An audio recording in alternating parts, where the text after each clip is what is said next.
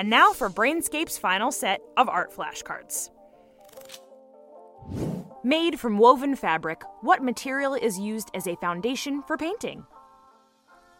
Canvas.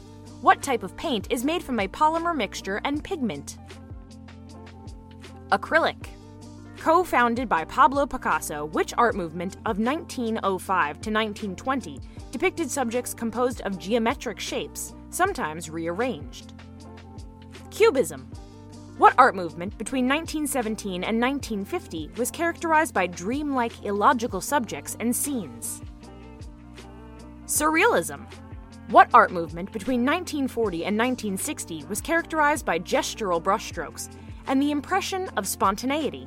American painters like Jackson Pollock belong to this movement. Abstract Expressionism. Which art movement emerged during the late 1950s and early 1960s and incorporated commercial imagery such as logos and comic strip styles in its works? Pop art. What type of paint is made from a blend of typically linseed oil and pigment? Oil paint. What type of paint makes use of a water-based solution to transfer color to the canvas or page? Watercolor paint. You smashed it! What subject will you learn about next in Brainscape?